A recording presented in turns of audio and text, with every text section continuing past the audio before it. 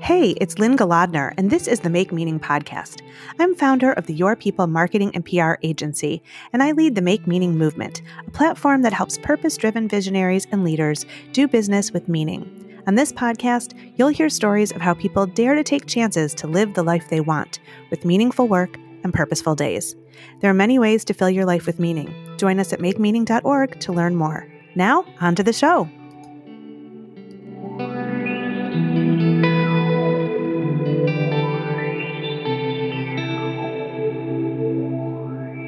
Froswa Booker-Drew, PhD, believes relationships are the key to personal, professional, and organizational growth. Froswa has a background in leadership, also in nonprofit management, partnership development, training, and education. She was National Community Engagement Director for World Vision U.S. programs, and she is the co-founder of Heritage Giving Circle, the first African-American women's giving circle in Texas. She's incredibly well educated and trained, including degrees from the University of Texas at Arlington, Oklahoma City University, and Antioch University. And she attended the Jean Baker Miller Institute at Wellesley for training in relational cultural theory and completed UNICEF training on equity-based evaluations. Froswa is the author of 3 books and a college professor, and currently serves as Vice President of Community Affairs for the State Fair of Texas. Froswa, welcome to the Make Meaning podcast. Thanks for having me. I'm so excited to be here. Well, I'm just so impressed with all that you do and have done. I just feel like you're changing the world every day. So kudos to you for all of your great work. It's amazing. So I know that you call yourself a connector. I want to hear a little bit about what that means and how it plays out in your daily work and life. So I spend so much of my time looking at problems and seeing people as solutions to those problems. And so in my role at the State Fair, I'm constantly looking at, issues that our community has. And we're located in a community that has a lot of challenges.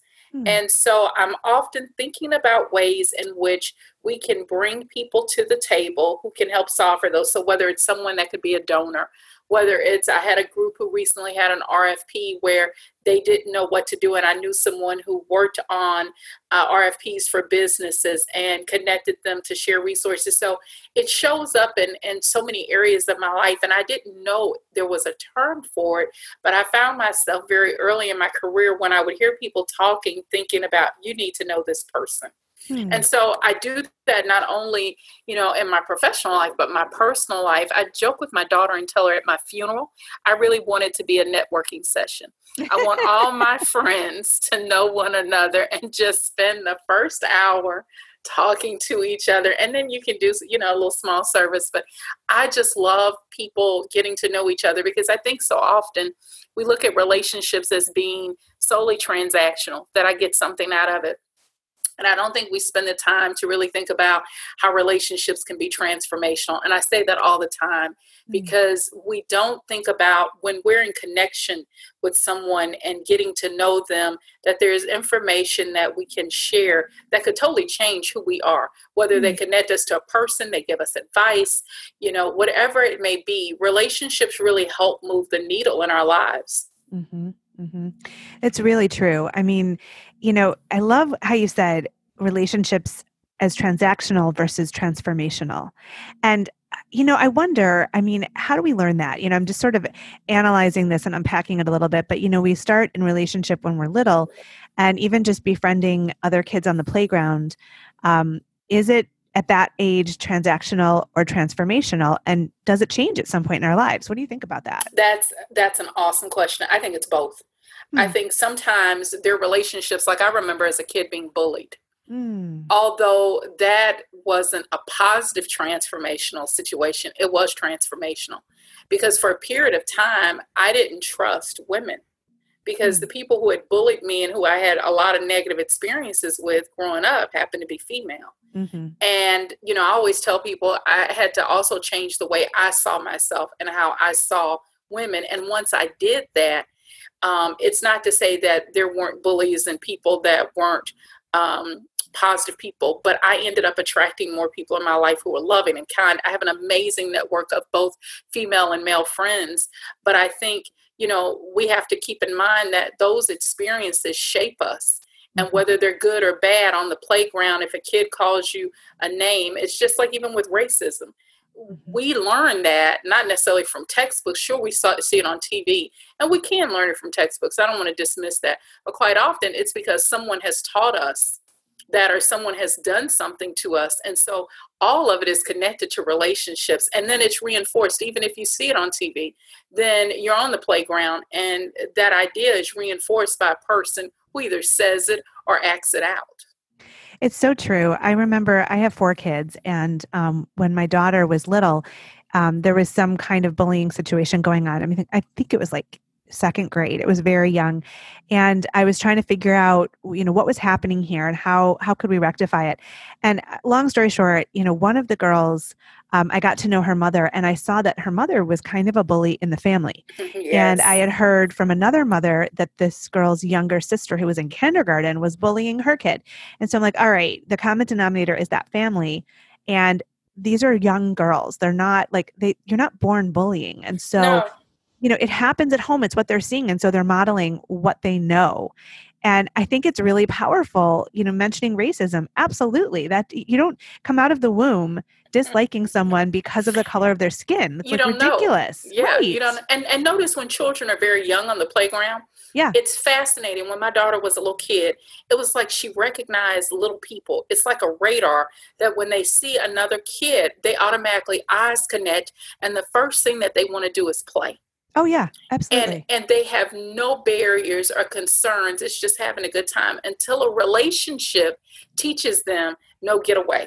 You can't do that. That person is bad. And so our relationships, even when we think about leadership, the way that many of us show up, even as leaders, is based on relationships that we've had. So if we've had a boss who micromanaged us, we will oftentimes think, well, that's what leadership looks like. I mean, because we got things done. Or for me, when I had bosses like that, it was appalling. And I vowed to be something totally different because I saw how that was damaging to me. So again, relationships have so much to do with crafting how we see the world, how we see ourselves, and then how we show up. That's so true. I love how, your worldview comes from your experiences and what you're seeing around you in relationship. And I do think that all of this can be learned and unlearned. I remember when my children were little, they didn't see, if somebody had a disability or they were older or there was something different about them. They really didn't see that. They just saw the person. They learned to see distinction over time. It wasn't something that they knew when they were little. They just saw a person being nice to them or a person not being nice to them. Right. Yeah.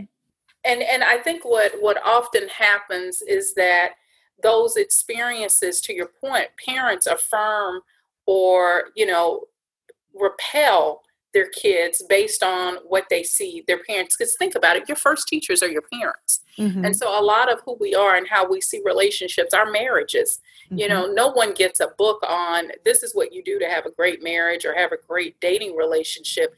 It is modeled for us. And then we have these expectations around roles of this is what a man we think is supposed to do or what a woman does. And it's because those things have been modeled unless people are intentional to say, no, we're going to do something different, or we're going to allow you to see the world differently. And it goes back to even, for parents, what our networks look like, because that reinforces to our children, do we accept difference or not? And so if our networks tend to be homogeneous and they look just like us, then the message may be for a lot of kids, well, that's what it's supposed to be. Versus, and not to say that there's anything wrong with it because we have family, they're friends that we've grown up with in those circles. But I think, and I talk about this around social capital, is that most of us are so used to doing what's called bonding social capital, connecting to people that are just like us, and nothing wrong with that.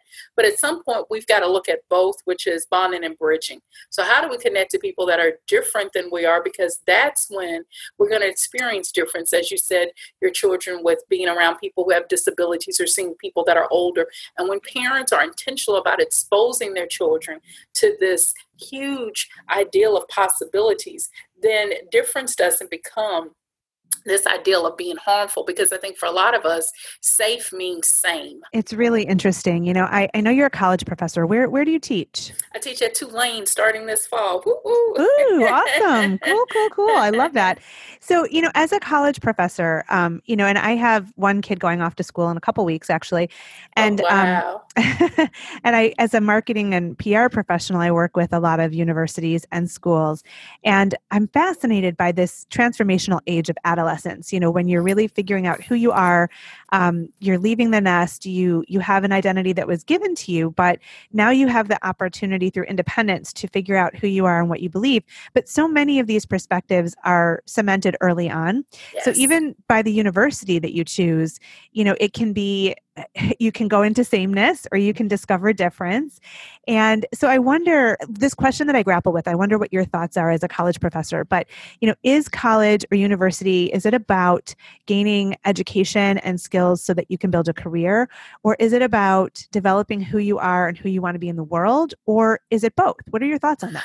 I'm a both and kind of girl. I tell my daughter, who is now a junior in college, I have told her since she was a little girl that I think as a society, we're always focused on this ideal of either or, and Mm-hmm. not recognizing the both and that exist, and that multiple realities can exist at the same time. And Okay. so I think for young people, yes, college is about getting information that will give you a label to be able to go and get a job, hopefully. It's not necessarily a guarantee, but hopefully you will do that. But I think what college did for me was bigger than that. It was the relationships again. I remember I was volunteering, had no idea that there was a group of folks who were watching me. Hmm. And it ended up turning into a full-time job where I had to ask my dean and my chair, what could I do to go on and try to graduate? Because it was an amazing opportunity. I was like 3 hours away from it, but it was an amazing opportunity. And one, if I had not had the relationship with my dean and my chair, we wouldn't have been able to work out something where I could finish and take this job. But it was also me volunteering and showing up and trying to do my best. And I was so young, I think in retrospect, and I often joke about this, that I shouldn't have been teaching anything at that age because I didn't know what I was talking about. Hmm. But I showed up. And so having those relationships, and one ended up, with that job, she's my mentor, even 30 plus years later, she's still a Hmm. mentor in my life. So relationships are critical, I think, for the success of our young people, one, and shaping who they are and discovering what's important and what values they have. And it's also moments of what you talk about is cognitive dissonance, where young people are faced with these issues of, oh my goodness, my parents taught me this, but I'm seeing something different. So what do I believe? And their values are tested. And some young people will go, I don't know if I agree with that. Others may go, yeah, this is what my parents have said. I'm sticking to it. I think we all go through this wrestling, and college allows young people to figure out what's important to them, who they are, build some amazing relationships, but it also helps them think about what's the path for them and discovery. And so I think it is, imperative as parents, and I'm learning to let go. It's hard, but as parents, you still want to say, pay attention to this. I was telling my daughter, you need to wear a mask. And I knew she was thinking, where do you think I've been the last 6 months? I know I need to wear a mask, but allowing them the space to find who they are, knowing that whatever you taught them, they'll be okay, and they have that as foundation, and it will continue to grow in its space. That's really true. It's great points, and I love your perspective about how important relationships are. And I've been saying to my son that he's done very well in high school, and I'm sure he expects to do the same in college. And we've talked a little bit about what if your grades dip, or they probably will first semester. But I've said to him, it's not, college is not about the grades. It's about becoming who you're meant to be. And Yes. I remember you said when I was preparing for the interview, you said, I've never been to a funeral where the person's job is discussed. And it's really true. It is. And I think that it's an important distinction. And so I wanted to ask you, should we be living with an eye toward the legacy we will leave and the impact we make? Should that be our driving force? It's different for everybody, but that is for me. A friend of mine had me do something that was so bizarre, and it was to write my own obituary now. And Wow. I remember just going, I don't want to do it. That's so morbid. It was Hmm. one of the most liberating experiences I've had. because in writing the obituary, it made me think about how I wanted to live. Isn't that something? And thinking about dying, it forced you to think about how you're being intentional in living. Because, when you look at most obituaries of people that have accomplished things, they talk about they did this and they were able to impact their kids and what they left behind. And all of them, if you notice, in some way talk about a relationship, that they were able to give money to this group and what it did for this organization, or, how they connected to these people. And so for me, it is about thinking and being strategic about legacy. How is it that you want to be remembered, and what are you doing to make the world a little bit better?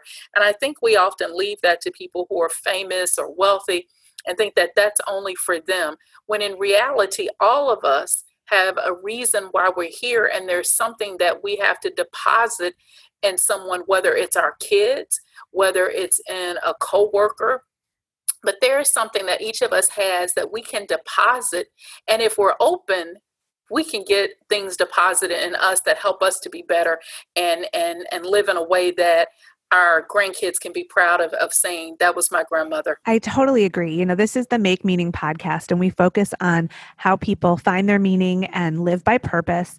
And I say all the time, I feel like you're pulling words out of my own head, where, we are all here for a reason. Every single person on this planet has a mission, and I believe it's our life's journey to figure that out and enact it. And there's so much clutter and so much distraction that could obscure that mission. But I think that's what it comes down to. It's about meaning and purpose. I'm taking this class, believe it or not. I am a fan of Lori Beth Jones, and she is one of my favorite authors. And her first book was called Jesus CEO, and it's not preachy, but I love her work. And so she wrote a book called The Path, which helps you develop your mission statement. So years ago, I developed my personal mission statement. Even at this season in my life, I'm sitting back going, okay, how am I using my time in a way that allows me to live on purpose? And so I started taking this 6-week class with her, some of her proteges, and it has been mind-blowing for me, because it has helped me to not only affirm, but to really begin to focus in on what is it that I feel led and called to do. And I would strongly encourage people to do a couple of things. It is looking at your personal mission statement. If we work for companies that develop them all the time, why is it that we don't have one for our own lives? And looking at so many people, in history who had them and how that shaped and developed a path for them, I think we need to do that. But the second thing that it made me think about, because she talked about your tribe, who is it that you are, called to work with, thinking about not only that piece, but who are the people that you're in community with, and how are they pouring into your lives and supporting you? And from there, who becomes your personal board of directors? So who are the folks that are, checking you, and not the amen corner, who anything you do, if you walked in and pulled down your pants on the floor and they go, hey man, that's just a beautiful bottom. Not that group. You want the group that goes, girl, what's wrong with you? I love you, and I'm going to challenge you. And so what does it look like for all of us to have a personal board of directors who helps us hone in on that vision and that mission that we have for our lives, so that when we do leave the planet, even if we don't do it all, we've executed on it and implemented some of those things that were important to us. Okay, so I have to ask, would you share with us your personal mission statement? Yes. So my personal mission statement, we're still crafting, is to connect, to engage, and to translate purpose to women. Love it. Love it. Oh, that's awesome. That is super, super cool. So we're going to share all this in the show notes. But I love this idea of developing a personal mission statement. And it's a lot like what I do with the Make Meaning movement, and helping people find their personal meaning so that it can direct their decisions for work, for everything in your life. If you know what you're here to do, you can really live by purpose, which I think is super important, Yes. So I want to pivot a little bit. We're at this critical moment, which I hope is a moment of great change in our country. I'm hoping. I remain optimistic, although we have quite a history that has proven otherwise. But I'm hoping we're on the doorstep of a new dawn. Me But what too. are your thoughts about the upheaval we're experiencing with younger and younger voices finally shouting for unequivocal change? You know, we're enduring divisive politics, unbelievable racial inequities that continue to endure really astoundingly all these hundreds of years later, and of course, global health challenges. So, I mean, what are your thoughts about this uprising of young voices? Do you think it's going to move us toward that new frontier? I sure hope so. I was telling my boss, when you think about the year 2020, think Hmm. about vision. When you go to the eye doctor, Hmm. perfect vision is 2020. This Right. year is about vision and exposure. We're beginning to see who we really are. But I think it's also an opportunity for us to see what possibilities could look like. And so there's a double edged sword there. I think for a long time, many of us have been complacent Yeah. and disconnected because it didn't impact us. And now that we're home, we're forced to have to look at things because we're not able to go to ball games and dull our senses with entertainment because it keeps us from having to feel. And I Mm. think now that we are having to be bombarded with these things, we're having to make some real serious decisions about how do we move forward, not just as individuals, but as a community, because our destinies are tied together. And if I don't thrive and do well, you got to know it's going to have some impact on you directly or indirectly. And Mhm. so I'm excited to see young people who are finding their voices and are speaking up. When you look at any movement that has happened in history, it has been because young people have been involved and have been at the center of it. I mean, think about when you look at King and what happened in the civil rights movement, they were fairly young. Oh, yeah, and definitely. and and so it is going to require young folks who are going to be here, who have investment in the future, to speak up. And I think it's important for those of us who are more seasoned, as I call myself, to support them and to marry this idea of innovation and creativity with wisdom. Mm. And instead of beating them down and doing this boomer, and millennial fight argument thing, which is so ridiculous to me, because if you're honest, those two generations are very much similar than they are different. Yeah. And Yeah. instead of them coming together, why would we create divisiveness? And at the core of all of it is this idea of losing power. Mhm. And what we don't understand is that when we share it, all of us actually benefit.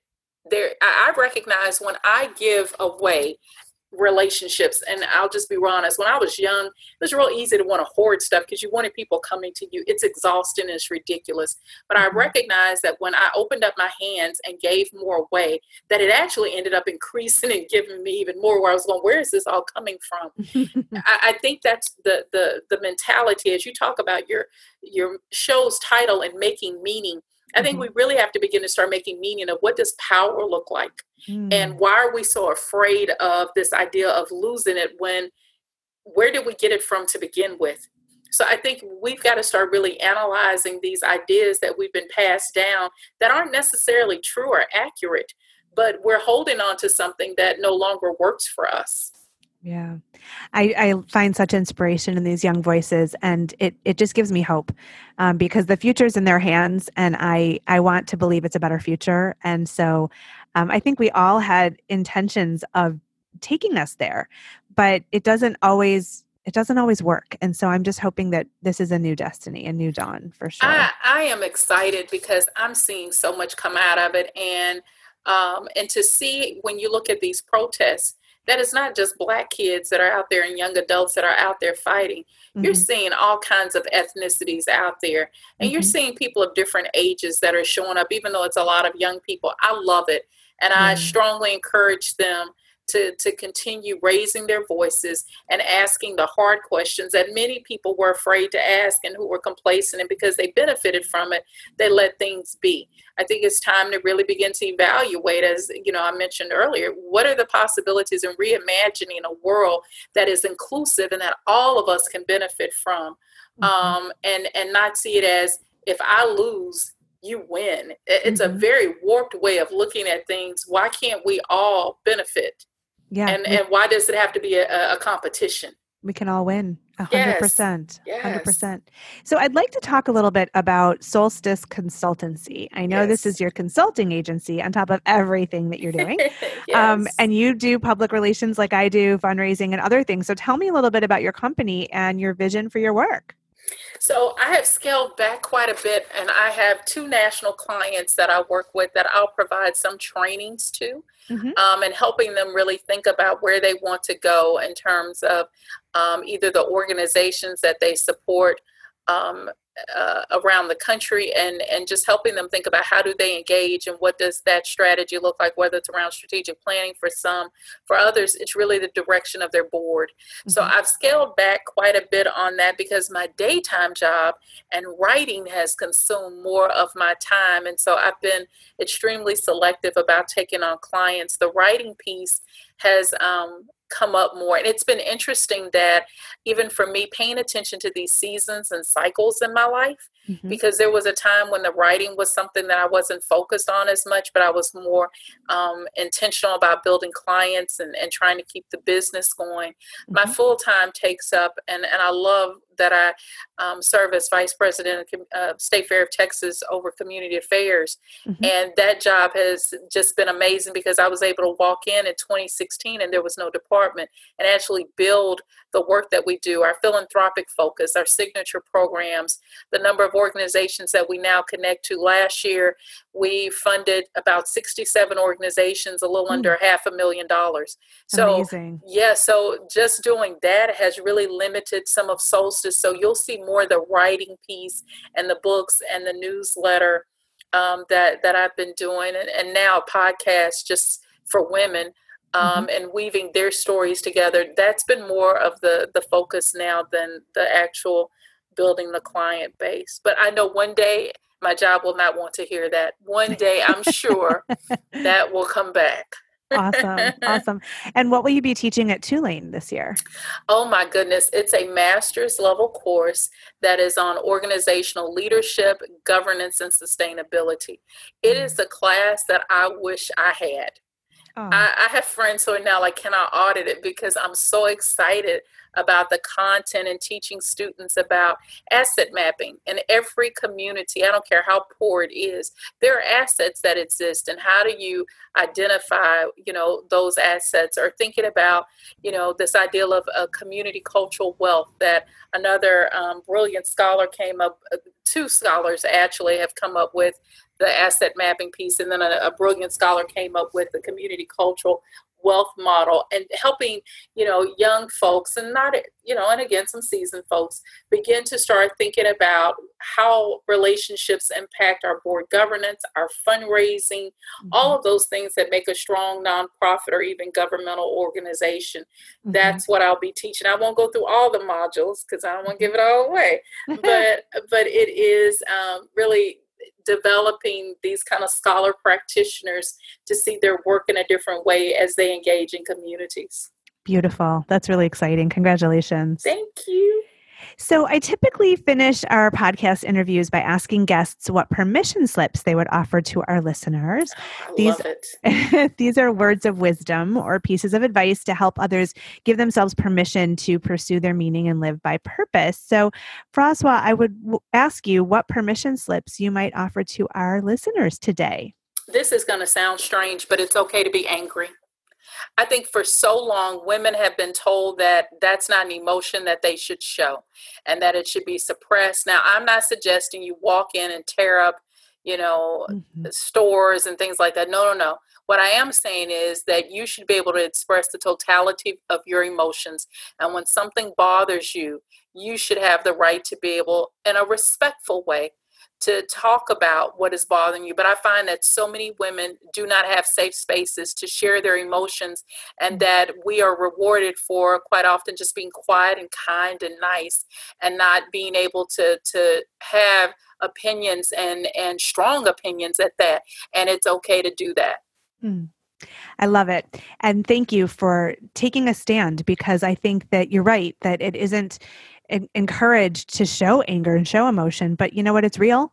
And we're in a time when I think it's expected. I think that it's normal to feel a lot of strong emotions about everything we're going through right now. And if we don't Yes. feel them and express them, they're just going to bubble up and come out in ways that we don't want them to. So I think that's brilliant. Exactly. Well, Exactly. Froswa, I can't thank you enough for being on the Make Meaning podcast. You're an incredible woman, and I'm so delighted to know you.